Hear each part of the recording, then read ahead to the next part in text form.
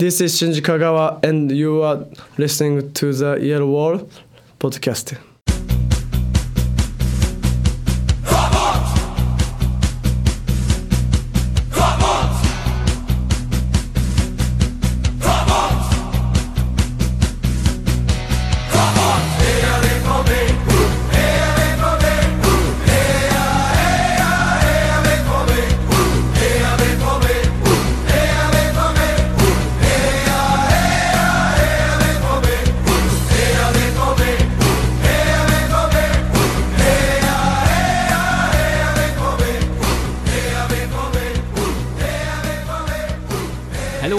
Welcome to episode 215 of the Yellow Wall Pods. I'm your host Stefan Butzko, as always, and I'm joined by this beautiful panel after the Christmas days. Hello Pollmann, hello Lars. Lars Pollmann here with me. How are you doing? Hello Butzko, I'm pretty good. How's Stefan? Stefan is also very well, and while we're speaking of ourselves in the third person, it's the perfect time to announce Mr. Konstantin Eckner from Spielverlagerung, among other things. Hello, Konstantin. How are they doing? What the hell is happening here? It's like our show is going off the rails, like right away. Yeah, you should be used to it by now after about 200 episodes. Sure. Anywho, let's get to it then and try to get this show somewhat back on its rails. Before anything else, this show will obviously be sponsored or presented by Chris Bias, who was so nice to pledge us $1 on Patreon. So for everyone else, please do that as well. And basically we will be talking about Bayern Munich, or rather the cup match, and then focus our attention a little bit on transfer rumors and whatnot. So without any further ado, Konstantin, why were Bayern Munich so overpowering in the first half, and why did that change in the second? Can you maybe have a short recap of that game? Yeah, so Stöger decided to pull off the old underdog, 5 at the back kind of tactics. Pretty much, or almost every Bundesliga team pulls off traveling to Munich. I don't know why he did it in this case, because I mean Dortmund is not like your average Bundesliga club, especially with coming or riding on a two game winning streak. But he decided to do it. I mean, maybe he just thought he's back at Cologne, where they of course do stuff like that all the time. Traveling to teams that are just simply better than them, but in this case, it wasn't really what you should do. Adding a additional third center back for no particular purpose, just doing it to have a stronger defense or something, which enabled Bayern to just moving the ball around, and there's no pressure from Dortmund because they gave up so much space up front. You got only 2 strikers up front, which couldn't, apply any pressure, and basically had to backtrack right away. And you just, I mean, there is nothing going on in terms of pressing also, and that allowed Bayern to just do their thing. And I mean, they had chances over chances, and they could have scored 4 goals or so in the first 30 minutes. And it wouldn't be wouldn't have been surprising considering Stöger's tactics. And he noticed his mistake after, I don't know, when was the first substitution? 35th minute. Yeah, 35th minute or so. From Mark Bartra. Right, 35th minute. So when he replaced one of the center backs with a genuine center midfielder, going back to the 4-3-3. Which he should have chosen right away, but he didn't do it. Basically beginner's mistake, I have to say. And sure, I mean, the problem was that a few minutes later, like you're behind one goal, he goes back to the 4-3-3, right decision to do that. But you can see another goal before the halftime break, which is of course like something that shouldn't happen. But great play by Bayern actually prior to the Müller goal. It looked like nothing was going on when Müller had the ball close to the touchline, but then just accelerating the thing. Their one pass layoff by Lewandowski, basically forcing pick and roll basically when Schmelzer bumped into Toprak there. And then Müller with a great finish. So I mean, you thought like Bayern killed the game then.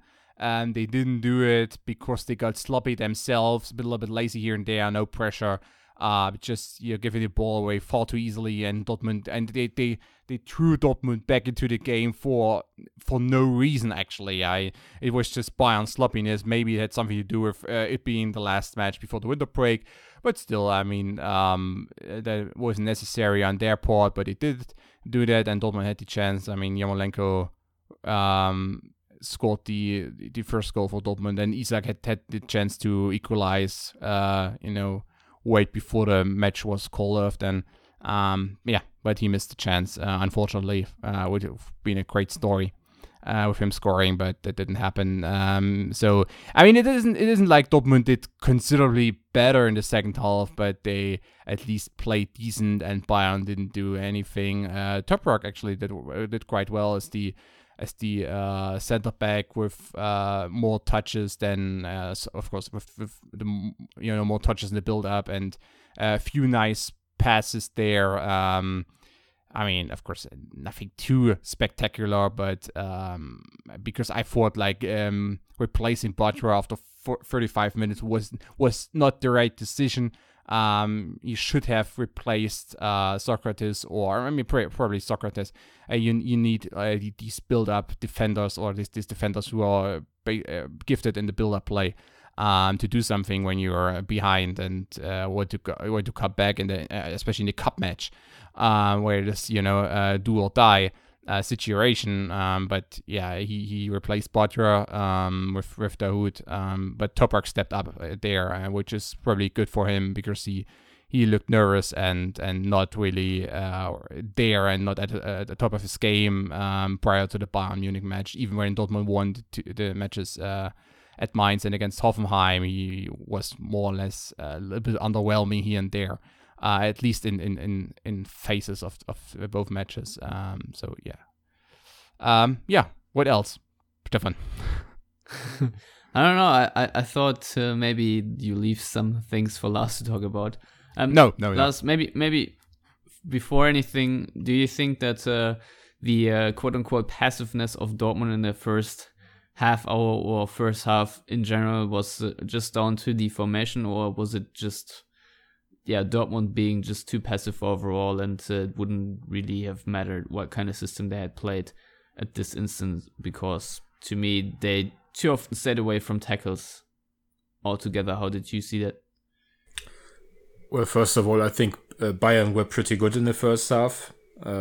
And even though they're not on top of their game and haven't been for most, if not all, of the first half of the season, there is still quite a lot to handle on a good day.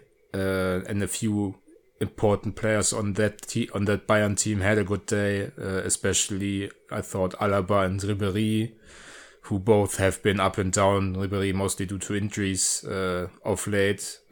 Thomas Müller, I thought, was pretty good as well. So it's not like it's easy to play at Bayern in the cup, and then especially knowing you are without your one outlet up front in Pierre-Emerick Aubameyang, who missed the match through a hip injury.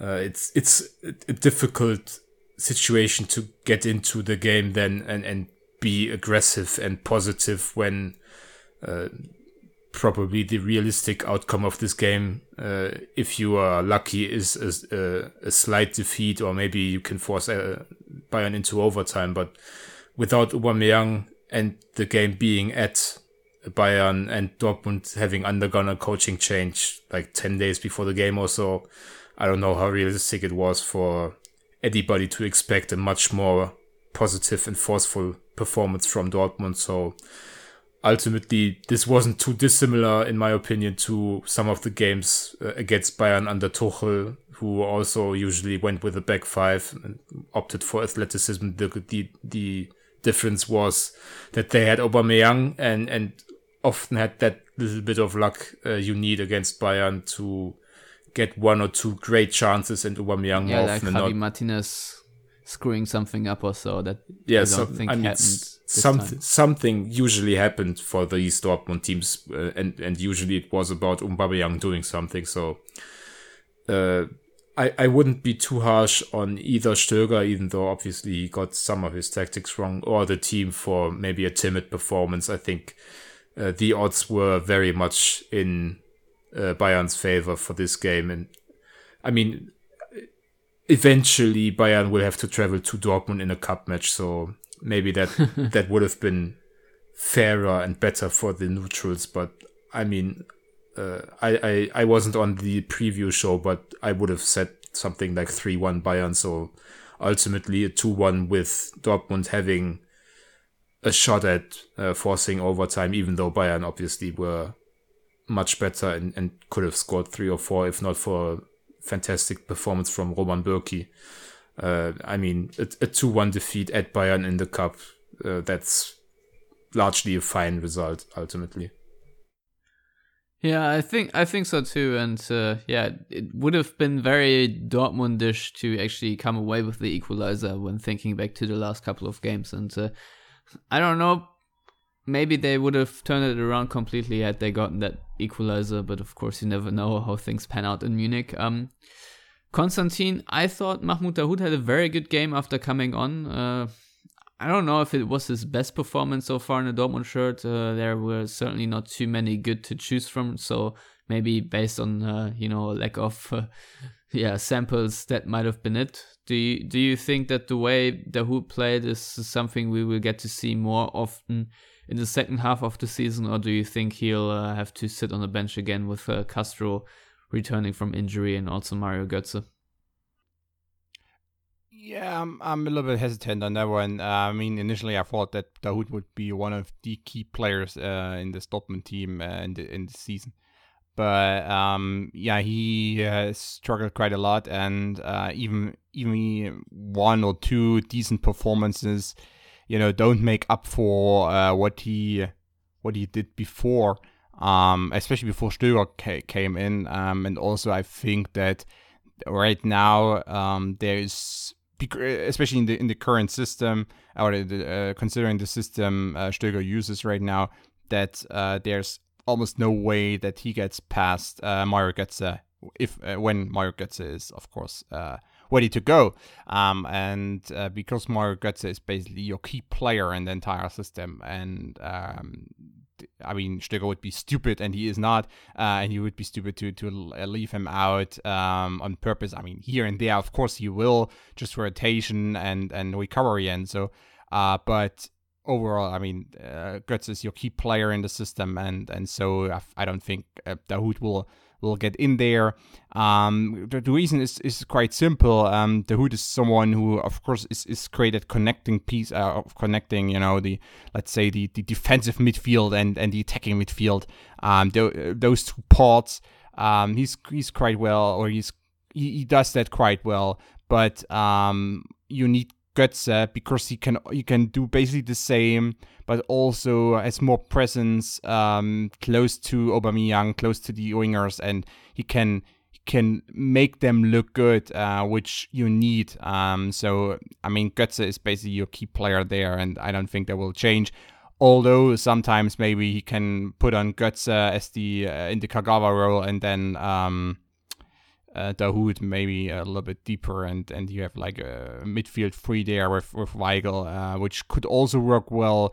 But I mean, Dahoud is coming from behind, and he has to step up more. And maybe he does that during the winter break and in the first few matches afterwards. But right now he's not in the let's say quote unquote perfect starting 11, because there you got Mario Götze and Kagawa and Weigl, of course.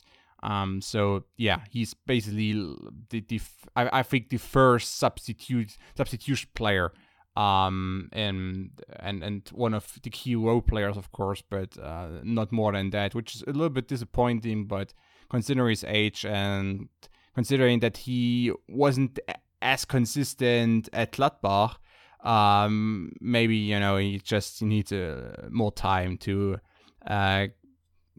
become more consistent, or he will remain someone who is just not that and who has like ups and downs all the time, maybe.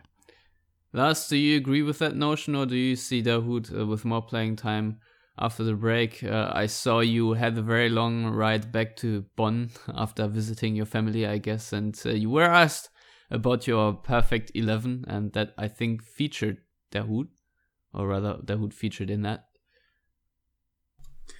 Yeah, I mean, it did, simply because I just want to see that midfield three Konstantin mentioned just now with Weigl, Götze and Dahoud. And I think we talked about this earlier in the season too, that ultimately I think most of us believed, at least at that point, that would become Dortmund's go-to formula in midfield. Now, obviously that hasn't happened so far, mostly because of Dahoud, because Götze has been Dortmund's best player this season, and it's not been particularly close in my opinion. And Weigl, after coming back from injury and suffering a bit from, I guess, Peter Bosch's idealism, he's been solid enough. So it was down to Dahoud not performing overly well. I happen to disagree with some of the criticism towards him. I think Dahoud was pretty good in that good Dortmund run towards the or at the start of the season in September and the like. He was involved in a lot of goals due to his footwork. Had a few nice touches around the boxes, when I think he still might be actually in the lead for Dortmund assists in the Bundesliga this season, which is which would be alarming rather. And the question, not for Dahoud, but the rest of the team rather. Yeah, I mean, he does have like 3 or 4, which is a decent amount for half a season from a central midfielder. But for a team that I think still leads the league in scoring, that's a bit weird. Anyway, the question about his playing time next or in 2018, I mean, that entirely depends on health situations. Basically all over the field. We don't know how and when Götze will come back, even though it wasn't this long an absence. It still will amount to like 2.5 months, if I'm not mistaken. So that might take some time until he's fully able to play. And Castro was injured and a few others. And we don't really know what Stöger's plans are, even though in most likely it will be some form of 4-3-3, 4-1-4-1 formation, just because of the personnel he has available. But there are a few options at his disposal. We haven't really seen Guerrero in central midfield, for example. And if Marco Reus can come back sometime soon in 2018, maybe Guerrero isn't really used as much on the left wing. Now, obviously, that's very much a hypothetical proposition, with Marco Reus's availability always a bit of a question mark,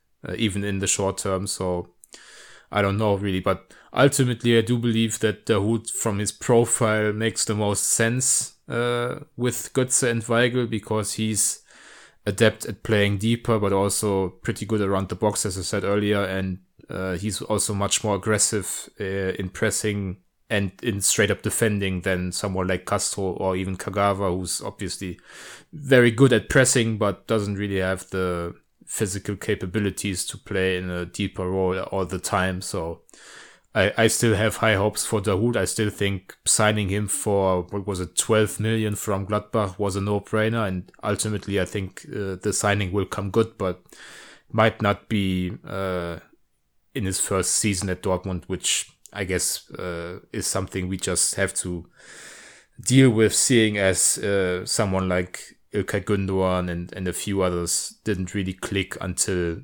8-9 months at Dortmund. So why would it be any different for Dahoud? Yeah, I totally agree, especially when you look at Gündoğan and how long it took for him to really find his feet at Dortmund. He was also like branded as a disappointment for a very long time before he really clicked into full gear.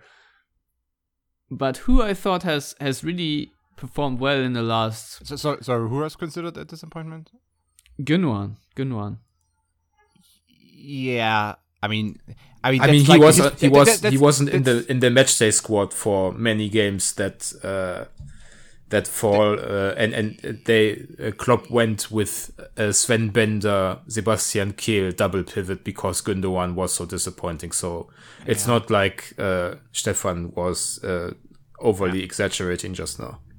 No, yeah, I think he wasn't branded a complete flop, but the disappointment I think is fair. But he turned it around, unlike others. Moritz Leitner.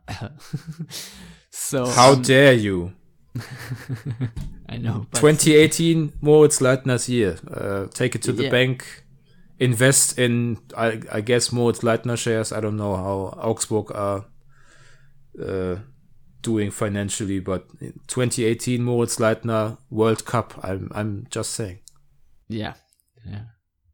I'm sure. I mean, you can create your own crypt key coins or whatever it's called, like Bitcoin. You can start the Leitner coin if you want, Lars.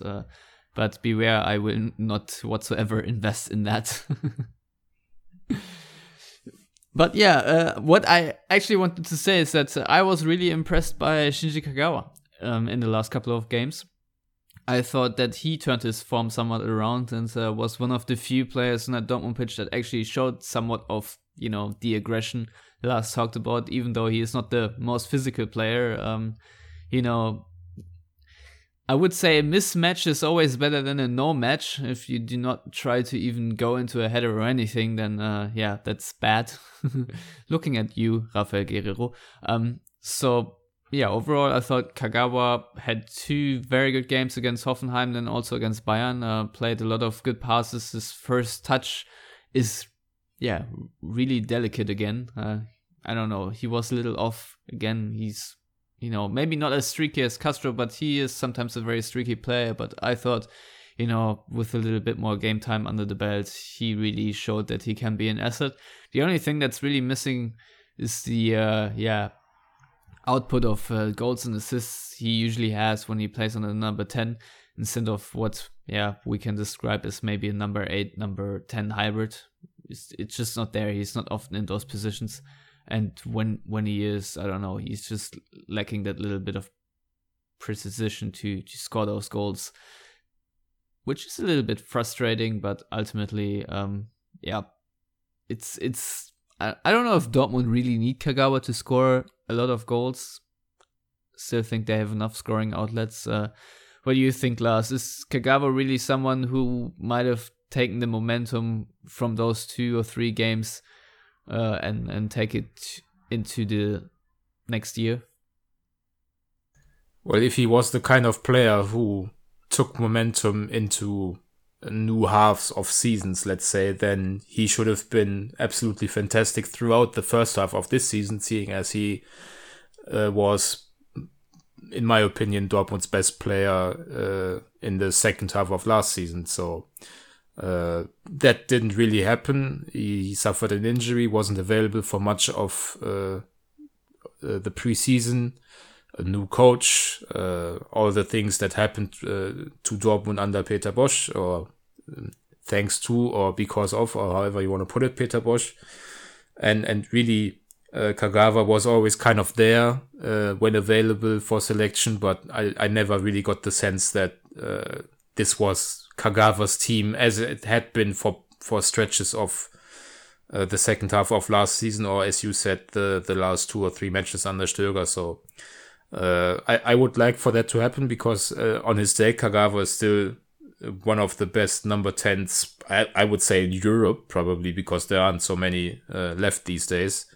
And he can be so influential, and usually he also contributes scoring-wise. As you just said, he hasn't really done that so far, but maybe that's just the finishing pixie and will get better at some point. I haven't looked at his stats in terms of, expected goals, expected assists and whatever. But ultimately, I mean, we talked about Dahoud's prospects. I do believe that Weigl, Dahoud and Götze, are Dortmund's best midfield threesome, but having someone of the quality of Shinji Kagawa as the first option, or maybe even a starter over Dahoud, who am I to make that call?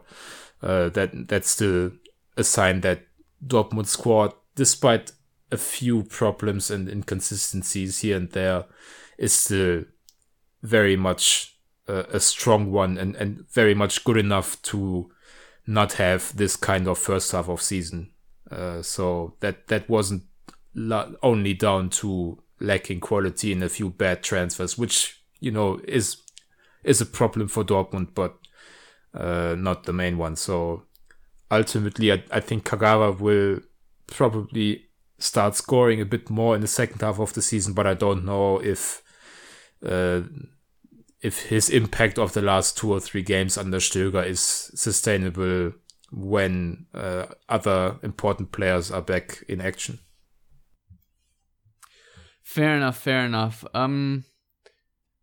Konstantin, one last point on the Bayern match is, do you see Dortmund turning this game around if they are in a bit of a better form, or do you think this had much more to do with Bayern's complacency than rather Dortmund kicking into the gear in the second half, where Dortmund had like 60% possession after just having 40 in the first half?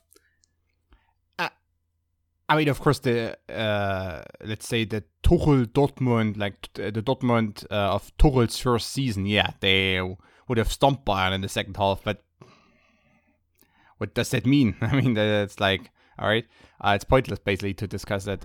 So all right, fair enough. Yeah, no, what I want to say but is, did you like the adjustments that Stöger made? How about that? Well, I mean, he was basically forced to do it, and I think it was very obvious what he had to do. Yeah, well, you can be forced to make adjustments, but still not make them, So. Yeah, but he did. That's yeah. So looking at the adjustment he did, you were happy with them, yay or nay? I'm not never yes no yo no because he did a mistake at first. It was quite obvious. It's like Zinedine Zidane, giving Kovacic the job to man mark Messi all the time. It's like there are sometimes obvious mistakes where you think that shouldn't happen to a top class coach. In this case, he did a crucial mistake at first, which shouldn't happen to him, which also tells you something about his quality, because I think he's an interim coach, but not more than that, which I think I made clear on the last show. Yeah, I think you did. Yeah, so I mean, there is a reason why Dortmund is still going for Nagelsmann and not, want to keep Stöger beyond next summer. And I think they shouldn't make the mistake to do that just because he has some great results in March or so. Always keep in mind what he sometimes does. And he did commit tactical mistakes when he was at Cologne this season. And there was a crucial mistake he did here at first. And yeah, of course, he noticed it and he did something about it. But still, sometimes it's a little bit too obvious what you shouldn't do. Because there have been a million cases in the past 5 or 6 years where teams did about the same Dortmund did in the first 30 minutes at the Allianz Arena. And they all got basically slaughtered by Bayern. Like, apart from, I don't know, 1 or 2 examples where they were able to park the bus, but normally you aren't, especially against the Bayern, which is better than it has been for quite a while right now, at least post Guardiola. So yeah, it's just I mean, I don't want to hate on Stöger or something, but I don't want to praise him for what he did afterwards, because he did a mistake, and that's about it. And I don't think he deserves any praise for that match. All right, fair enough. Someone who deserves a little bit of praise is André Schürrle for coming off the bench and straight running at Ulreich. That I think was quite funny to basically start pressing right away, and actually he forced a turnover. Not that anything came of it, but still. And with that, I guess we can segue a little bit into the rumor section, because next episode we of course want everyone to send us their categories for our mid-season awards. So do that at Yellow Wall Pod on Twitter, Facebook, or email us on the contact form on yellowwallpod.com. But yeah, for the meantime, let's look a little bit at rumors. And of course, André Schürrle, may be on his way out. I don't know how realistic that is, but his agent basically said, I think right ahead of the Bayern match, that his client, has to make sure he has, he finds enough playing time. Now, André Schürrle, of course, did not find a lot of playing time in Dortmund so far. Most of that, I guess, or at least 50% of him not finding any playing time is down to just simply being injured. And I guess we never really saw Schürrle hit full form at Dortmund since joining for 30 million. Lars, I don't know if VfB Stuttgart really are interested in André Schürrle, as there are some reports about a loan. I really do not see that.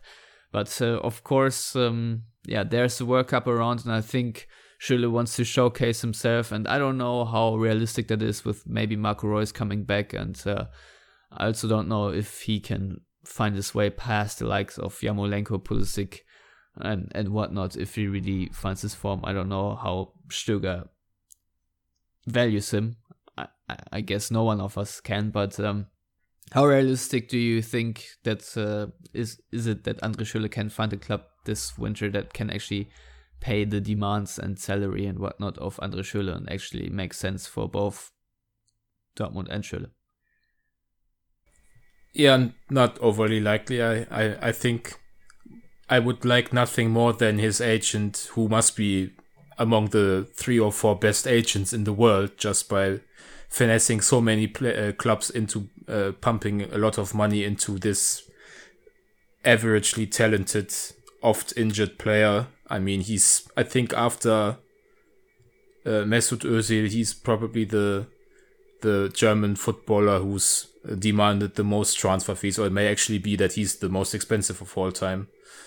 I think so, yes. Which is, pretty sad in many ways. I mean, he's not going to get past Pulisic and Reus and Yarmolenko and Guerrero, and the few minutes that fall off here and there for another winger should, in my opinion, go to Jadon Sancho and not André Schürrle, who's probably just the backup striker at this point. And we know that Aubameyang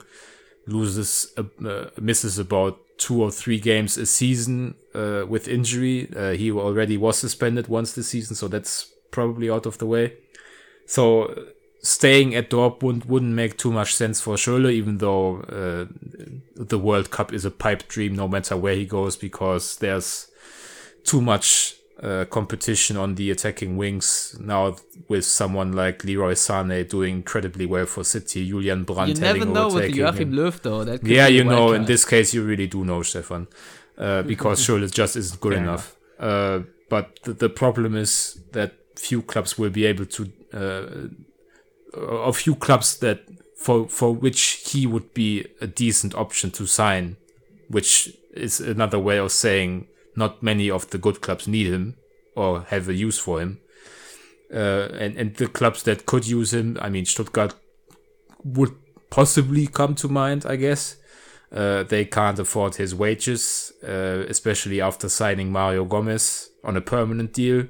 Even though it's Gomez's homecoming, he's still not going to play for peanuts there. So I very much doubt that they can afford a Gomez and a Schürrle, and they obviously chose the central striker over whatever Schürrle is these days. So unless there's someone in England with too much money and a fond memory of Andre Schürrle beating up on someone in the FA Cup for Chelsea, I think he's going to stay at Dortmund. Further devalue on the transfer market and then possibly leave in the summer for less of a fee and a lower wage package than what he's probably commanding right now, seeing as he's only been at Dortmund for 18 months now. Yeah, I don't know where his salary lies, but I don't think he's probably not the top earner at Dortmund, but he probably gets a decent salary overall in that structure. I mean, Dortmund, after all, shelled out 30 million euro for him at record signing. So I just don't see how the record signing doesn't make a buck. Konstantin, do you see any club in the world that could realistically pick up Schürrle? Yeah, I mean, I don't know, maybe Chinese club, so or MLS, Qatar, something like that. Yeah, but is that something Schürrle would go to? I don't think. I don't know. It's just, does he want to go to Stuttgart? I mean, just body the entire wages issue. I don't know. I mean, I have no clue how he rates himself. Basically, I mean, he's jumping from one ambitious club to another, and he was at Mainz, Leverkusen, Chelsea, Wolfsburg, Dortmund. What's next? Schalke, and then. I don't think so. Or Leipzig? No, probably not. So yeah, I mean, it's just Schürrle is basically the player at Dortmund, where I guess they would like to get rid of him because he just earns too much money. They already not earning. He gets paid too much money. Yeah, but they don't really find any club, and on the other hand, like if you get rid of him and don't receive any considerable transfer fee, I don't know if you want to do that, because I mean, at least Andre Schürrle is someone who can do decent sometimes, better than nothing, I guess. But I mean, considering the recent Mkhitaryan rumors, it would be nice to get rid of some players who earn or who get paid a considerable amount of money per year or per month, to maybe pay someone who's worth it.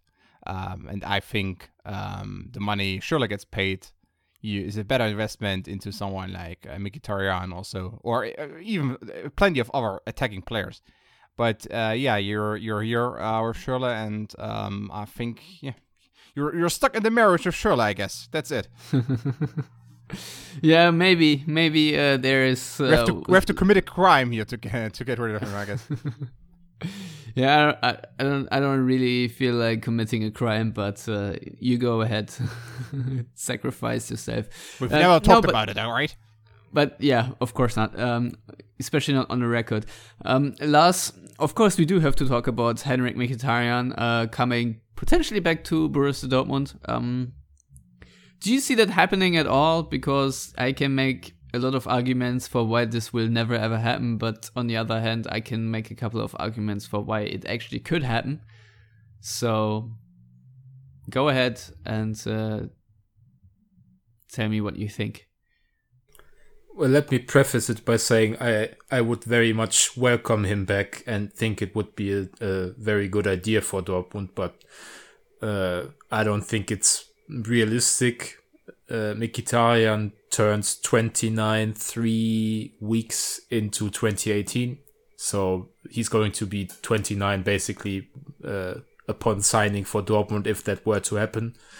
And he's on a very large Manchester United-sized contract, meaning he would very likely be either Dortmund's top earner by a healthy margin, or be asked to forego like half of his salary at United to come back. And I don't know how realistic that is. That to make that demand from a 29-year-old player who left Dortmund as the best football player in the Bundesliga possibly that season. Either him or Thiago, I guess. I don't really remember that season too well outside of Dortmund. So, and the fact also is that he's still going to have a market. I mean, players who don't get along with Mourinho too well aren't really considered too weak or too bad to play for others. I mean, it's just he's very particular at times, and when you're in his doghouse, you're not going to get out of it. So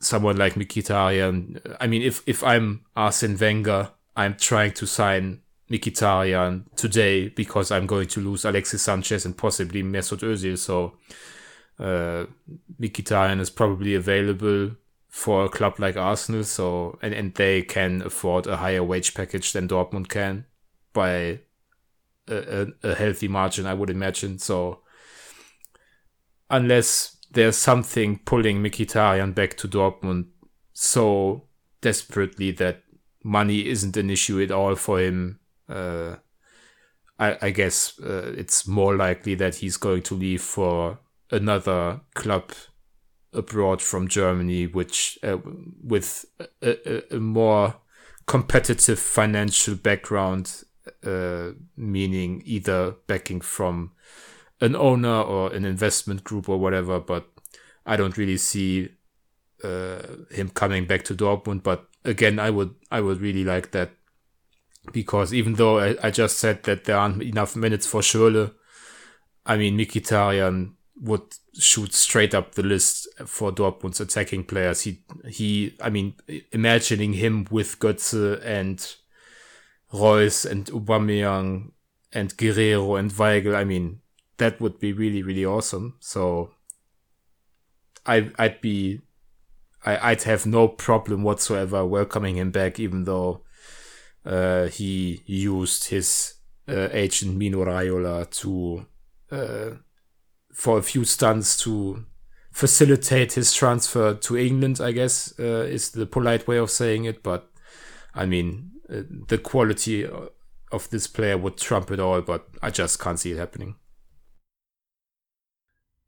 Fair enough. I mean, if we're honest, maybe this could be the best strategy for Dortmund to, have sustainable success with players that are not just talents, but actually, international class, if not world class players, that they sell players that do well at Dortmund and then struggle somewhere else and then get them back, just like they did with Götze, Kagawa, and Şahin. And I would say with Götze and Kagawa, it's somewhat working out. Even though Kagawa is maybe the influential key player he was before he left, and Nuri Şahin definitely faded, but I think Mario Götze, even though, in a different role, is that key player for Dortmund now, especially, or is going to be. He's sitting on a long-term contract, and he is, he has burned himself going elsewhere, and I don't think, if he really hits form, he won't think about leaving as quickly as he did when he was, 19, 20, somewhere along that line. So, maybe for Dortmund, Henrik Mkhitaryan could be another of those players that really help them in the long term and have international experience. And of course, to me, Mkhitaryan is a world-class player. Maybe not at Manchester United right now, but what he showed in this final season at Dortmund, was amazing. And I don't see why Dortmund should not try to get him back. If you sell, let's say, Schürrle and Yarmolenko both to finance that deal, especially, combine the wages to give it to Mkhitaryan, I'm all for it. I know it's not going to happen, but, one can dream, I guess. It would certainly improve Dortmund's midfield so much more. Konstantin, I guess you're also on the hashtag free Mickey train as we are here. Oh yeah, absolutely. I mean, that's about it. I think he would. I personally believe that Mkhitaryan would add something to any team in the world. So that he doesn't do that, or that he is quite unhappy at Manchester United. comes down to Mourinho. Basically, because it's interesting sometimes that maybe he isn't a starting player right now, or maybe he doesn't perform as a starting player should do at Manchester United. But what has happened is that he's basically dropped, entirely. I mean, he doesn't get or almost any playing time, so it's kind of weird, but it's also like totally a Mourinho thing to do. And yeah, he is a sensitive player, and I think sometimes is a little bit thrown around too easily. That sometimes someone is too sensitive, or so. Mesut Özil is too sensitive. I don't think so, but in Mkhitaryan's case, I think it's true. That being said, it's just if there is a coach, maybe Stöger, Nagelsmann, who can who supports him and who trusts him 100%, then he can do quite well. And in Dortmund's current system, he could play in basically 5 roles or so. I would say here's the thing: if you're Dortmund, if you pitch this whole thing to Mkhitaryan, you say, look, you were so good at the Westfalenstadion because Thomas Tuchel and the entirety of Dortmund, we basically aligned or designed our system so it would be tailor-made for you. It wasn't the case under Jürgen Klopp necessarily, but Thomas Tuchel, did a couple of things that Mkhitaryan would work out better. And basically what Stöger or, any Dortmund coach, maybe Nagelsmann or whoever, has to tell Mkhitaryan is basically, look, you're my man, and I want you to become the star of this unit, the the focal point, if you will, and basically highlight your strengths, opposed to in Manchester, where he's just one of many players, and is not really made to shine by Mourinho whatsoever. Rather the opposite. Mourinho actually slacks him off publicly, and this is how Mourinho treats players, and really hopes that this sort of pressure or treatment will make them better. But I don't think that it will help Mkhitaryan, especially not in the long term. So that's one way how I see Dortmund could persuade him. Obviously, in the end, money talks, and I don't think Dortmund have that kind of money. Before I see Mkhitaryan realistically join Dortmund, I see him going to Bayern. Maybe he'll join Dortmund now, and I'll eat my words. But if I was Bayern Munich and I saw what Mkhitaryan can do, and I know I have aging Robben and Ribéry in my squad and looking for replacements, Mkhitaryan could be a player to, improve that squad, which of course would hurt a lot of Dortmund fans, but, would still be a sensible choice. And they are certainly a club that can afford those wages. But, we'll see what happens. I think Dortmund have now pumped up the wage of Pierre-Emerick Aubameyang to 10 million or so, which I guess is somewhat competitive. I don't know, how much is Mkhitaryan making at Manchester United? Probably 15 million, maybe 20. I don't know. Do you know, Lars, in what kind of dimensions we're talking here? No, the problem always is that it's before wages. It's before wages in Germany, and in England it's weekly wage. So I don't know his weekly wage, and I don't know what it would come out to when translated to German money. So I can confidently say he's making more than anybody at Dortmund is, and probably by some margin. Yeah, that is true. I mean, the Bild wrote of annual salary of 12.5 million euros, basically 10 million pounds, which I guess is, I think that's all right.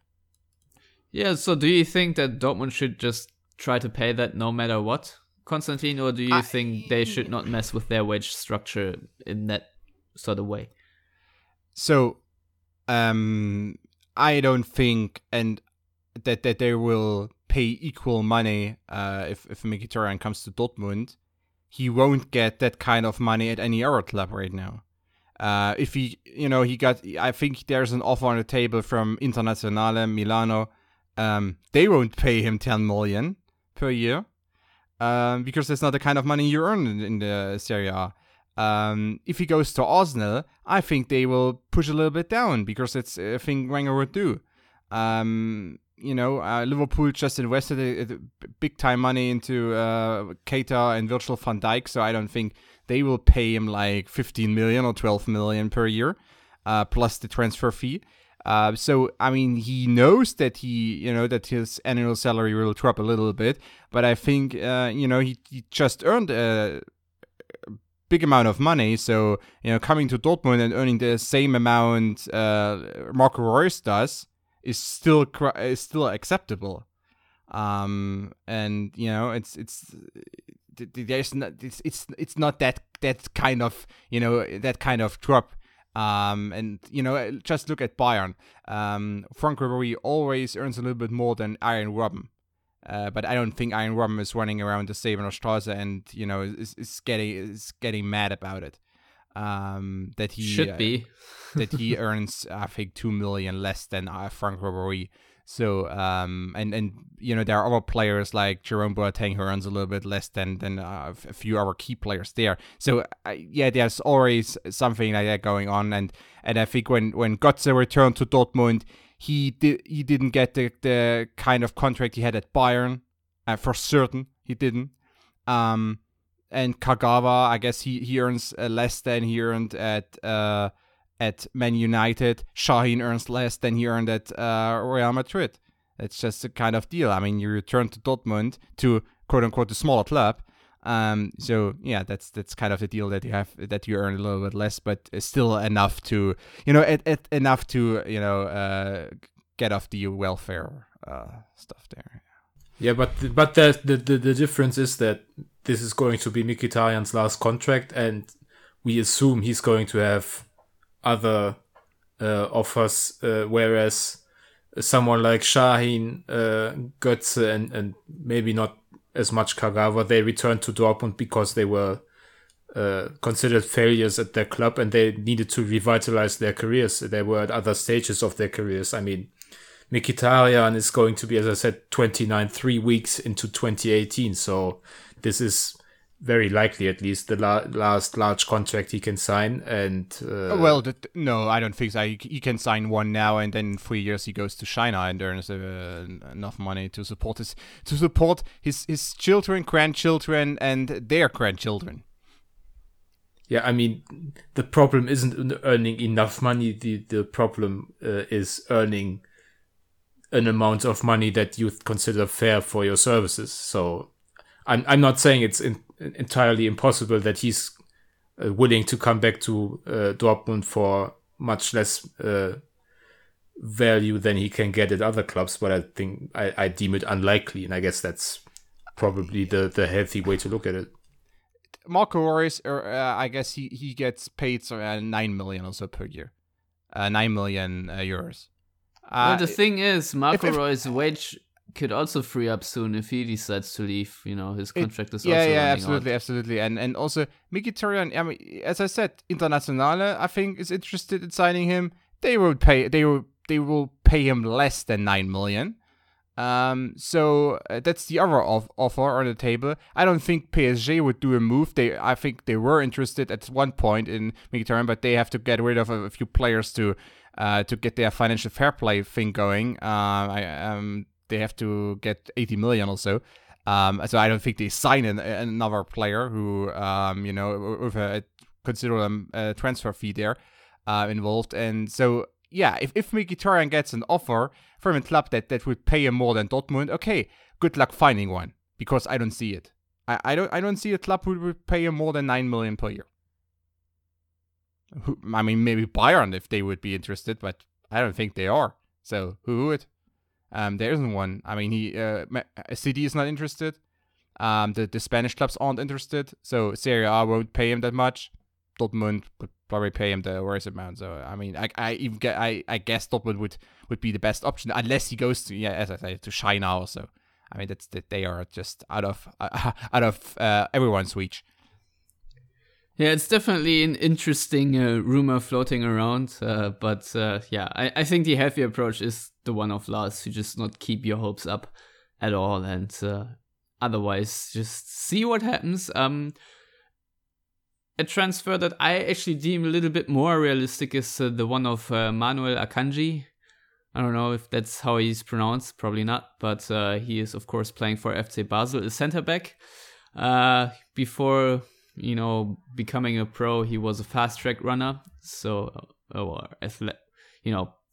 in other words, he is very quick and he's a center back and something that Dortmund need. I think we have preached that time and time again on the Yellow Wall pod.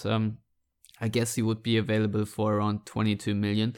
Lars, from the incredible amounts of video footage you have seen of Manuel Akanji, do you think this is the choice or the addition Dortmund really do need to make in winter now?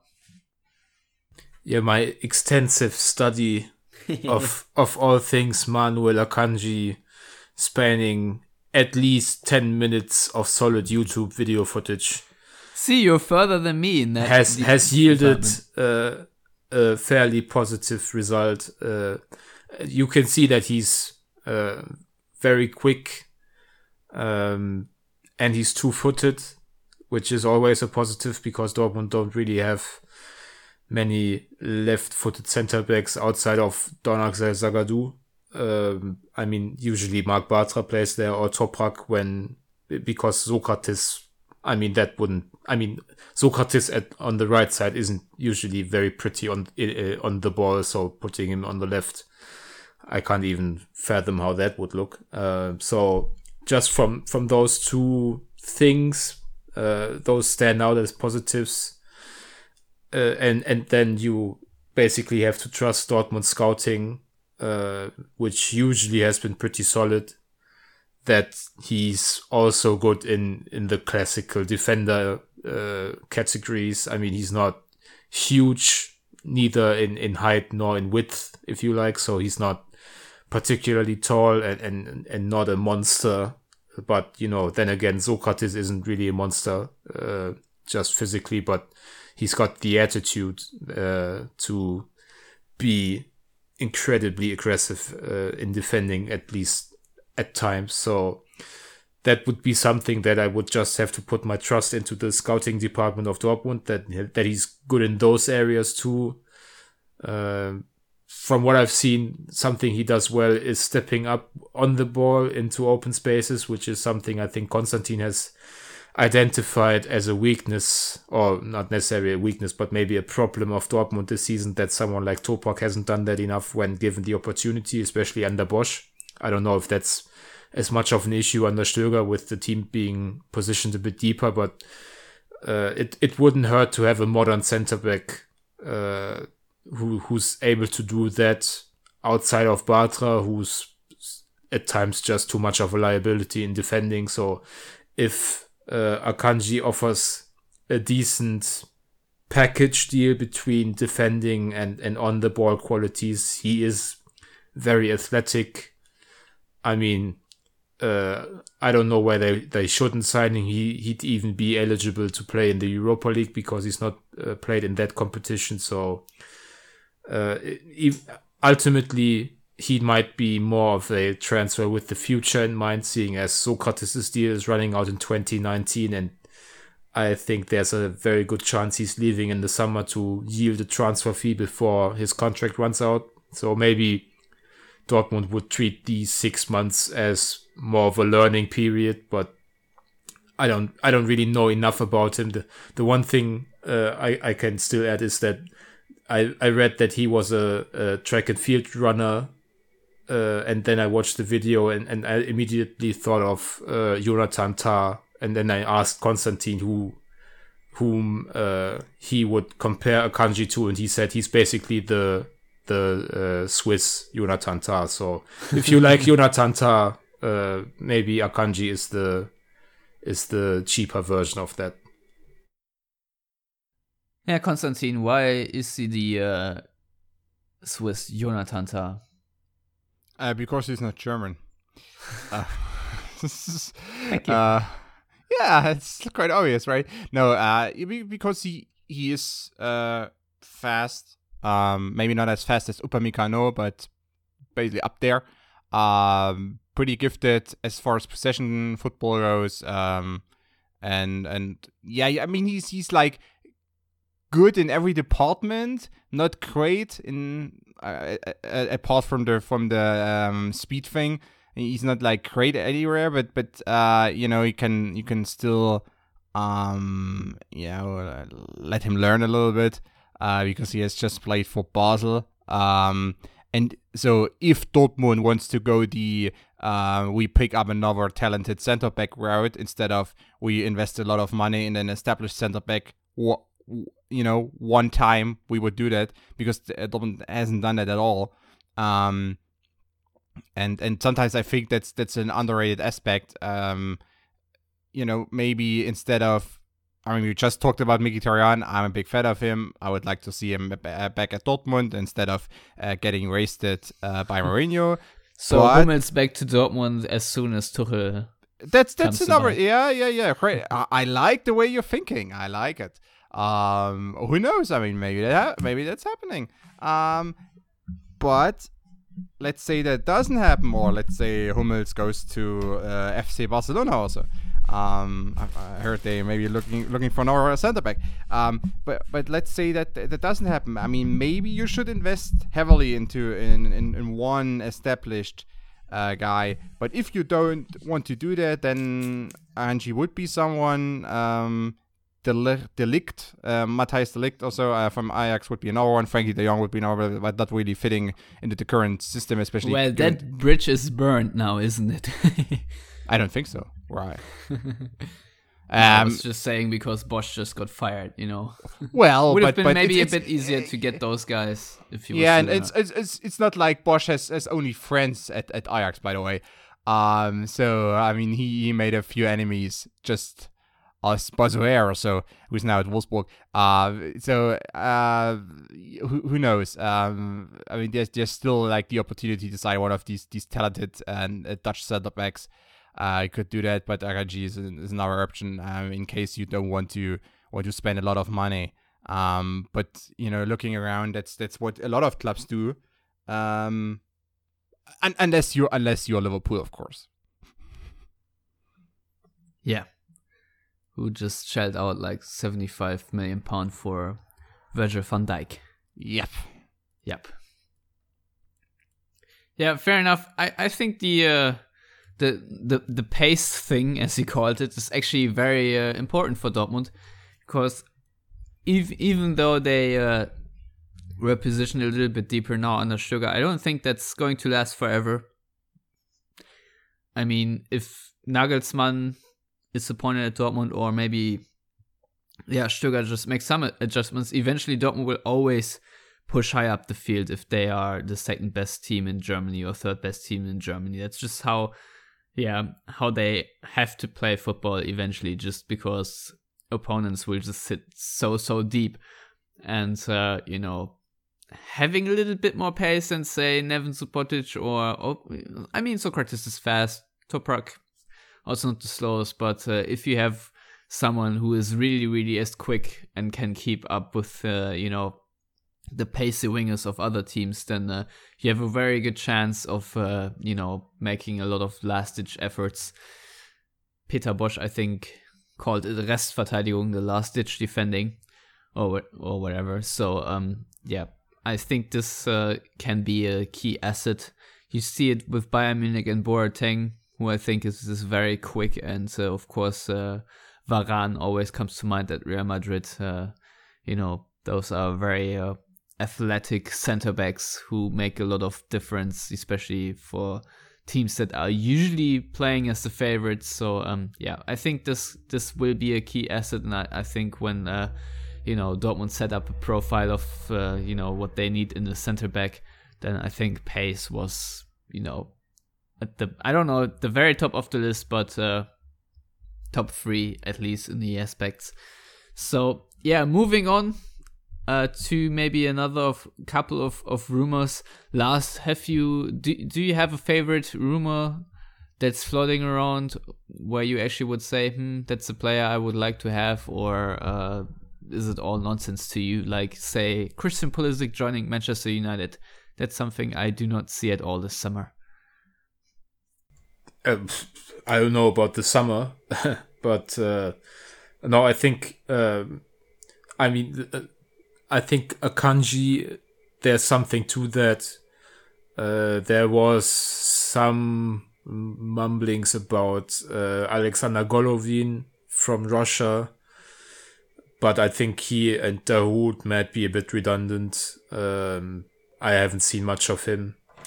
The alternative to Akanji, according to some reports, is a Colombian Yeremina who's playing in Brazil. I don't even remember for which club, but for one thing, Barca have the option to sign him, as far as I understand it, and might exercise it as they are a bit thin at the centre-back position, and also the rumor that Dortmund would be interested to sign this behemoth of a centre-back because he's like 196 centimeters, which comes out to, I don't know, 6'5" or so. 6'4", 6'5", I guess. The rumor that Dortmund would be interested to sign him for 27 million euros in the winter break, which is preposterous in my opinion, for a player outside of Europe, for Dortmund's perspective, came from his agent, who also happens to be like his uncle or father. So it's this typical name dropping winter transfer window nonsense that I guess these days is kind of, we are kind of used to all the BS coming out of so many outlets, especially in smaller countries and or more generally in countries outside of Germany, because in Germany we are reading about Akanji and a little bit of Schürrle, that's basically it. And I would almost always assume that the local media are more in tune with what Dortmund are going to do than someone in Brazil or Colombia who also happens to be the father of a player who wants a nice contract at some European club. So I do believe Dortmund will try to sign Akanji. There's too much smoke for there not to be a fire, but other than that, I think they are going to sit out the winter transfer window in terms of signing someone, unless they can get Mkhitaryan and possibly try to offload a couple of players here and there who aren't really in their long-term plans. Looking at someone like Schürrle, obviously, but also Erik Durm, who was almost at Stuttgart in the summer. Maybe Subotic, whose contract is running out. Maybe Rode, but he's not fit and probably can't complete a medical. So I think it's not going to be a crazy January for Dortmund. And really, when has it ever been? When they signed Jojic, of course. That was the best signing ever, considering he scored with his first touch. Yeah, that was. So you can't have more instant success than that. But we just decided that it will be Akanji, right? Yeah, I don't know. I think it will be Akanji, and then I think Dortmund will get rid of what Lars likes to call Kaderleichen, the squad corpses, the players you just don't need anymore in the summer. I don't really think that there are too many players that will change. But who knows? Maybe Wolfsburg feel like André Schürrle could do a job for them again after he did quite well in his last stint over there before he joined Dortmund. So who knows? That's at least a club that may have the money. Yeah. Of course, Dortmund would take a loss on him, obviously, but that's one scenario that I could see happening. But I don't know if Wolfsburg even have the ambition to go for Schürrle again. Yeah, but personally, I still hope that maybe De Ligt also is in their running for the centre back position. I rate him a little bit higher. I mean, I also rate higher Jerry Mina, but I don't think that will happen. Jeremy, the Colombian guy Lars just mentioned, Jeremy, center back from Palmeiras, because I think he will go to Barca after the Umtiti injury, because Barca has an option to buy him. Contractual option to buy him for 10 million or so. It's like that's enough amount of money for someone like him. All right, maybe we can talk a little bit more about transfer rumors in general. Of course, Pierre-Emerick Aubameyang was once again toying with the thought of leaving. I think he was talking about Antoine Griezmann leaving Atletico Madrid, and maybe that's a spot opening for him there. I don't know if that's realistic or not. If Atletico Madrid are the sort of club that would go for Aubameyang, I don't know. But let's just say, for argument's sake, that happens. And there also have been talks about Olivier Giroud not joining Dortmund just because of Aubameyang still being there. Konstantin, do you think this could be something happening next summer, that Dortmund sign 31-year-old Giroud or so to replace Aubameyang, who then goes to Atletico Madrid after Griezmann joins Barca? I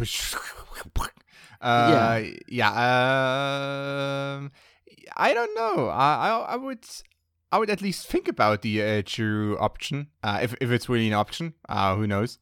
Giroud would be an interesting candidate, at least, especially the market for or the center forward market is so thin that if you want to sign someone who can perform immediately, and not someone you have to build up like the Isaks of the world, then Giroud might be an option to at least think about. And I think he would be, I think you could have they have the money to get him and pay him. So other than that, I'm not sure. I'm not sure what they will do once the old Aubameyang boss is leaving town. So it's a little bit problematic there up front. And there's basically no one in the Bundesliga you could sign, and don't come with Mark Uth. He's not a center forward, not in the 4-3-3. And I don't think they think about it. Someone like Guido Burgstaller or so from Schalke. So it's pretty tough to find someone. I mean, Simon Terodde is still playing first league football in Germany. All right, that's everything you need to know about the guitar situation in the. Well, not for long though. Not for long. Yeah, right. You will get relegated soon. But that's everything you need to know about the center forward department in the Bundesliga. Right now, someone like Davy Selke may be an option in the future. Yeah, maybe even Daniel Ginczek if he wasn't injured all the time. Yeah, but Daniel Ginczek, that's like kind of his gimmick, right? He has a few good matches and then he gets injured again. And then like all the fans are thirsty and they want to see him again, and then he comes back and then he is injured again, and it's like a circle. It's a circle of his life. So yeah, and I don't think Dortmund can get hold of Timo Werner. Unfortunately, but that won't happen. And same with Josef Paulsen. Maybe Davy Selke is an option, but other than that, you have to look outside the Bundesliga, and even there, it's not like there are these great center forwards running around and just there, you can just pay them and get them. It's pretty tough. It's pretty tough. Maybe you have to find like an alternative, turning a winger into a center forward, turning a number 10 into number 9 or something like that. But it's Sorry. No. But it's always tricky and risky. But even like Aubameyang, when he played at Saint-Etienne, he wasn't really the center forward there. He was more of a right winger most of the time, especially in his last season, if I remember correctly. No, actually more a left winger, I think. Oh, more left winger, but he was a winger. Yes. But I just forgot the name. Who was the center forward back then? Was a veteran. But yeah. So I mean, it will be tough for Dortmund to replace him, and I don't know. maybe someone comes up. Maybe Jan Fiete Arp will be someone Dortmund can get, which would be an interesting option actually. Arp might be one, but he's not right now. He's 17, 18, so maybe too early to really put all the load on his shoulders. But as far as technique and athleticism goes, he might be the best option you got in Germany, outside of Timo Werner, of course. Yeah, Lars, Olivier Giroud, something you would do or no? I mean, he's very attractive, but you would do him if the opportunity presented itself. Who's to say what I would or would not do? But as for signing him to lead the line for Dortmund, that would be like a fallback option for me, I guess. Someone has the ability to be somewhat consistent in front of goal, and he does a few things better than Aubameyang with his back to the goal, obviously. But he's in his 30s. His play does define itself a little bit, at least, on physicality. I mean, all these headed goals he's scoring for Arsenal. How long is he going to be athletic enough to do that for Dortmund? So, I mean, if you can get Giroud, you probably know what you get and have a decent option for like 1.5, 2 seasons. So maybe that's the time to develop Alexander Isak instead of playing him for 5 minutes every 3 weeks. Or, sign a new young center forward who needs to be built up a bit, like that Romero rumor from Bild, who were absolutely nailed on that he would sign for. Oh, he went to PSV. Oh, what happened there? No, I guess Giroud would be a fine option, but there's no way this is going to happen in January. And I think if we're 75 minutes into the recording of this show and talking about hypothetical transfers for the summer, if Aubameyang leaves for Atletico because Griezmann went to Barca, even though Atletico have already signed Diego Costa, who's not played for them because of their transfer ban, I think it might be, if I may make the suggestion, time to come to the end of the show, I guess. But we haven't even talked about Anthony Modeste yet, Lars. Yeah, not happening. Next. All right, cool. You're a Hector. I don't know. I can actually see that happen, but yeah, me too. Actually, because Cologne obviously will be relegated, and Dortmund do need a new left back. Will they? Are we sure? I mean, Rafael Guerreiro. Let's face it. He is not a good left back option at all. Joho Park already gone, and all you have right now is Schmelzer, and this is not really a long-term option just to rely on Schmelzer, because we know his hamstrings are also not always 100%. So I would like to see Hector and Schmelzer, or at least another left back. Let's put it this way, another full back for Dortmund. So obviously Hector I also could see a little bit more as a third center back if you play with a back three than Schmelzer, of course. But I actually think that Rafael Guerreiro is the 10th best left back in the world according to the ESPN 100 rankings. Yeah. If you want to listen to me talking about the ESPN 100 rankings, you should check out the Fußballnation.com podcast. Yes, you should do that. to just have a cheap plug here. Yes. All right. With that, I guess we can really knock it on the head now, because Mikel Merino just has been subbed in for Newcastle, so Lars is probably keen to watch that rather than listen to us talk. So well, actually, Stefan, I'm going to catch the final bit and possibly overtime of the Derby della Madonnina in the Italian Supercoppa, or not Supercoppa, but Coppa d'Italia. All right.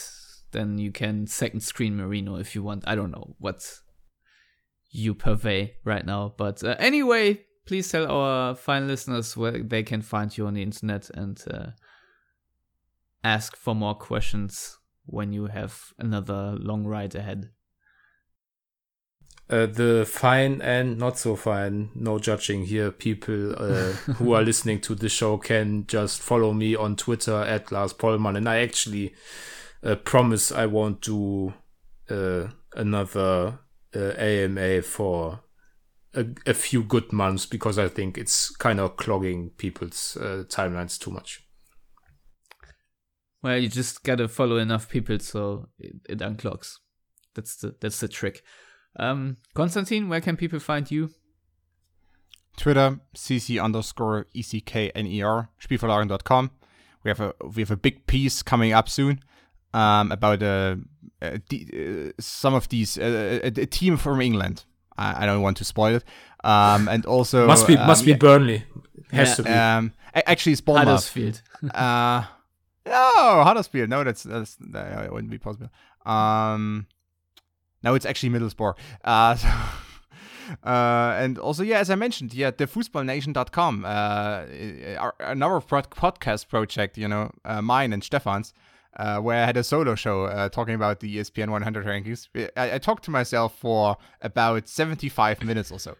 I'm yet to listen to that. So it's basically like a Yellow Wall Pod episode before Stefan edits out all the bad parts.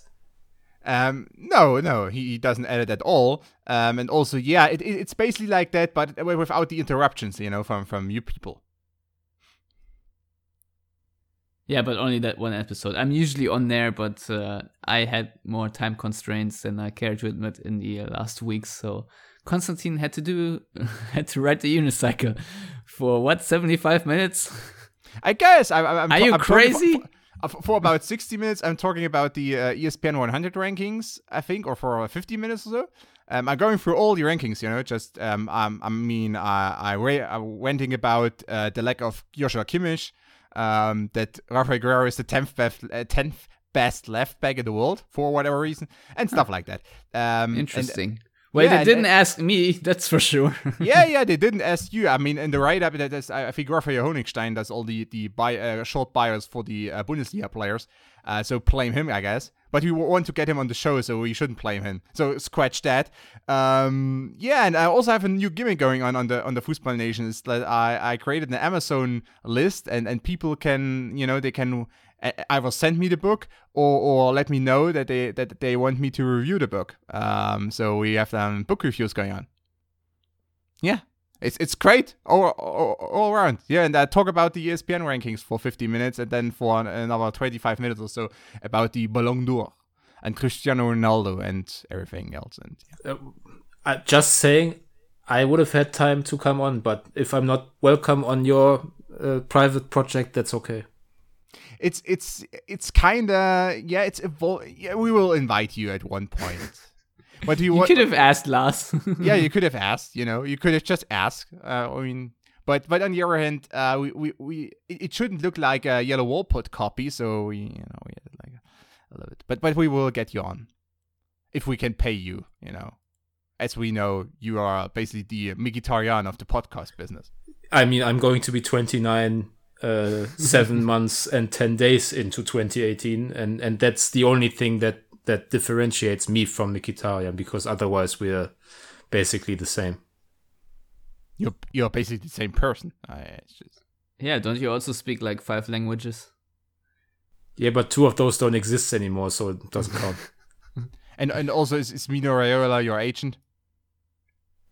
No, but the father of Yerry Mina is also my agent. That's quite convenient. Ah, right. Yeah, that's why you didn't know where he plays. Yeah. So, Stefan, where can people find you on the internet? Nowhere. Yeah, I'm completely off the grid now. Now they can find me at Stefan Butzko, and as previously mentioned, you can find me. You can find all of us.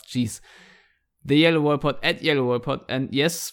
In case you're still listening for whatever reason, don't forget to send us your category for the mid-season awards. I heard Lars already back for a favorite pass and favorite assist and whatnot of the mid-season, I guess. So please make sure we'll get that in there.